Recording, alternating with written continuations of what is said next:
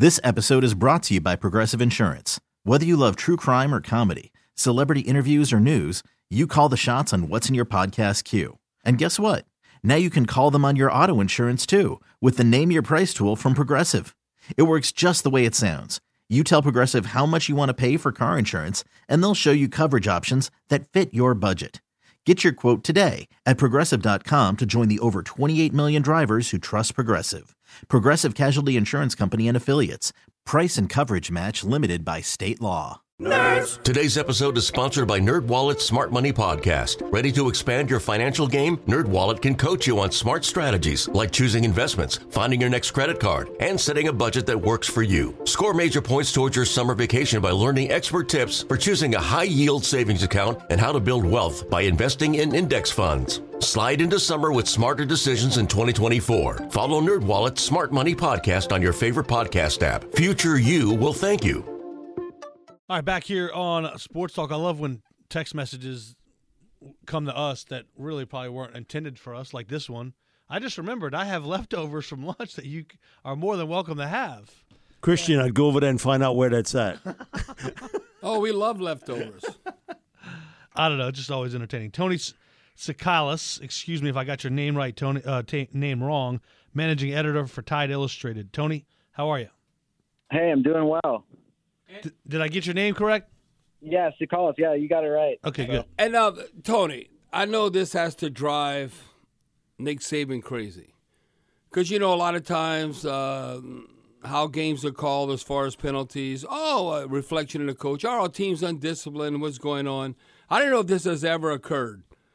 But I was looking at, Alabama, to say the least, they've had lots of penalties. 130th out of 131 FBS teams have been the most penalized. That's the main issue. Well, so what's up with that, Tony? I know, has the media addressed Coach Saban about that? Why in the hell we have so many damn penalties? Oh, I mean, that's been probably the biggest issue behind this team. I mean, look, this is a really talented Alabama team. This is an Alabama team that should be one of the best that Nick Saban's put together, but it is probably one of the least disciplined teams he's ever coached.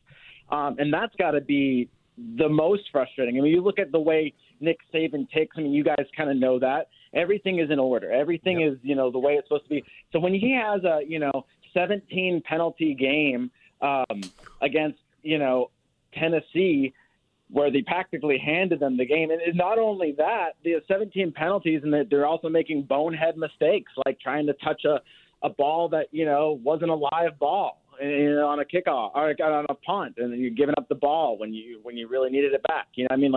They do a lot of bonehead things. They shoot themselves in the foot a lot. And that's really the thing that if they don't clean that up, they're not going to win a title. I think this team has not played up to its potential yet. So you could think, I think for a while the general feel is, maybe this team's not that good. But when you look around college football, I think Alabama is every bit as good as any team. Georgia struggled. Ohio State struggled. Everyone, they've got a team. But I think unless they clean up these penalties, it's really just this team's never going to get out of second gear, really. And that's got to drive Nick Saban absolutely bonkers. Tony, one of the things, I was telling this to Bobby, we did a television show today that, man, Jahmyr Gibbs, you take the quarterbacks out the equation, the impact he can make on a football team. Now, I don't know why Bill O'Brien doesn't use him more, because he's so much of a combination to me of Christian McCaffrey, Alvin Kamara, Amen. that type back, that it's got speed, he's got quickness, he can catch the ball coming out of the backfield well. His impact as a runner-receiver, man, he's at another level. 2023 draft, he would be the top running back on my board. And that's not even a debate. I'm not poo-pooing anything on Robinson from Texas. But Jahmyr Gibbs, he is really, with Bryce, the straw that turns the drink there. I don't understand why Bill doesn't get him involved more offensively with touches. Now, maybe he's saving him for November. I don't know. But that guy is an unbelievable football player. Well, he's not the typical bell cow back that you're going to give the ball to running-wise. But as a receiver and a runner. Yeah, he does he tries to get him the ball a lot on both, and I'm trying to look at his numbers. But he's. I think you could argue that Jahmyr Gibbs is the best receiver and the best running back on the team. Yeah, no question, and you'd win. There are plenty of times, like the Texas game, he was the best receiver. I mean, and look at that Tennessee game. I mean, other than Bryce Young, he was the guy. And I know he dropped that ball on the final possession. If he catches that ball, he probably makes it to like the 15 at least. I mean, Alabama wins. But, that's kind of a cruel fate because if you look at how great he was in that Tennessee game to have that drop. Yep. I think you're right. He is really good. He's also, Alabama doesn't get a chance to get that many kickoffs, and they're not really kicking off to him. But he's a different there too. There as well. Talking about things he can do in the NFL. That's another thing that they'll look at. And then Alabama hasn't used him as a bell cow back because he's not that, big Najee Harris type. But there has been some games when he's had 20-plus carries. And I think when you're looking at it from an NFL perspective, to see that he can do that, I think that that's pretty encouraging in terms of, like, his draft stock, like you said. I at first didn't know if he was capable of doing that. I think when they first got him, I thought, oh, okay, well, he's going to be maybe a 10-carry guy that you also use as, like, a receiver. But, I mean, if Alabama wants to and if they need to, they will go, 20 times to him. And they kind of did that against Tennessee. It's just they were throwing the ball right a lot against Tennessee, too, because they were so far behind. To me, against LSU, he's got to touch the football 25 times as a runner receiver. I think because you're going to need that part because every time he gets on the field, he's a mismatch. As a receiver, who's going to guard him? There ain't no linebacker can cover him, no safety. Your nickel guy, good luck. Good luck with that particular part. To me, as a runner receiver, this is the game he touches it 25 times a game. I think you're probably right. Something like 19, 20 carries, and then, they're trying to probably get him, about 5 or 6 more catches through the air. I mean, it's kind of the weird thing about him is, like, the days that he's gone off as a runner, he's been a little bit more quiet as a receiver, and then vice versa. Yeah. Because sometimes, I think the Texas game, I don't know if he had – I think if I'm remembering in there, right? Yeah, he didn't really have a lot of running yards. No, he didn't. He was a better receiver, so it just kind of switches. Alabama on third down, he's not – one of the things his fault is, and I think, if you were going to, detract from him on an NFL standpoint, he's not the best pass blocker. So a lot of times on third downs, Alabama will bring in Jason McClellan as its back and kind of use a two-back system and really kind of use Jahmyr Gibbs at that point as a slot receiver, somebody that's going to – he might come on a sweep or he might come just like – for a screen or a slot, a cross, shallow cross kind of thing.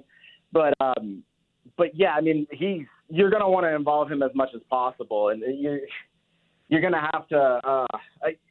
Alabama's receivers, it's not like they don't have receivers. They don't have that first-round guy that you just know is going to have a good game. Yeah. And so while there's plenty of people that could have a good game against LSU, you just don't know what you're getting from this receiving bunch. There's not a lot of consistency. So I think you're right in terms of you got to have somebody that you can definitely trust. And to be honest with you, outside of Bryce Young, he's the only consistent offensive weapon Alabama has right at the moment. Now, I'm not saying that couldn't change. I think there's plenty of talent on the roster. But if you go through 8 games, I mean, he's really the only one that you could circle besides Bryce's. Now, I can count on that guy on a week-on-week basis. Now, Tony, I'm intrigued with his name. I don't know how you say Henry Tutu or something. How do you? Tuatoa. Okay, Henry Tuatoa. Everyone talks about Will Anderson. Obviously, he has 12 tackles for a loss. But the Tuatoa, my understanding, the leading tackler. What is that related to Tua, the quarterback, and in that area? How you recruit? I mean, Bob, you can recruit worldwide. Where is he from? Guess where he started his college career? Where's that? Tennessee. Oh, and then he transfers to Alabama? And he was good. Yeah, he was a good player for Tennessee. He started every year since he came in into college. He's a big time guy. He can have his moments. I think he's been a lot more consistent this year than he was last year. I think the strength of Alabama really comes, like with Will Anderson and Dallas Turner and Chris Braswell, those edge rushers. But Tuatoa has been really solid this year. I think he's showed some maturity. I think it will help his draft stock. And to be honest with you, I think he's going to be probably the most important defender because you're going to have to put somebody to spy on Jaden Daniels. And it's probably going to fall a lot onto him. And that guy is hard to corral, and I don't think he gets enough credit. And to be honest with you, you talk about Jaden Daniels. I mean, LSU's coming on strong. If LSU finds a way to upset Alabama and Jaden Daniels does what he's been doing the last few weeks, I mean, watch out, put his name on the Heisman watch list really high up. I think he could really make a run at the award. Now, obviously, he's going to have a huge game Saturday and continue that on, but he's making his run at the right time, and LSU looks like a different team now than it did, at the beginning of the season. So I'm excited to see what that matchup is, that kind of like how they're able to corral him. They did a good job of corralling KJ Jefferson in Arkansas. But he can't run. He can't run with the speed of Daniels. Well, Daniels is fast. Well, he don't have the power, but he's way more nifty. Oh. Yeah. Right, and they didn't do as well with Hooker in Tennessee.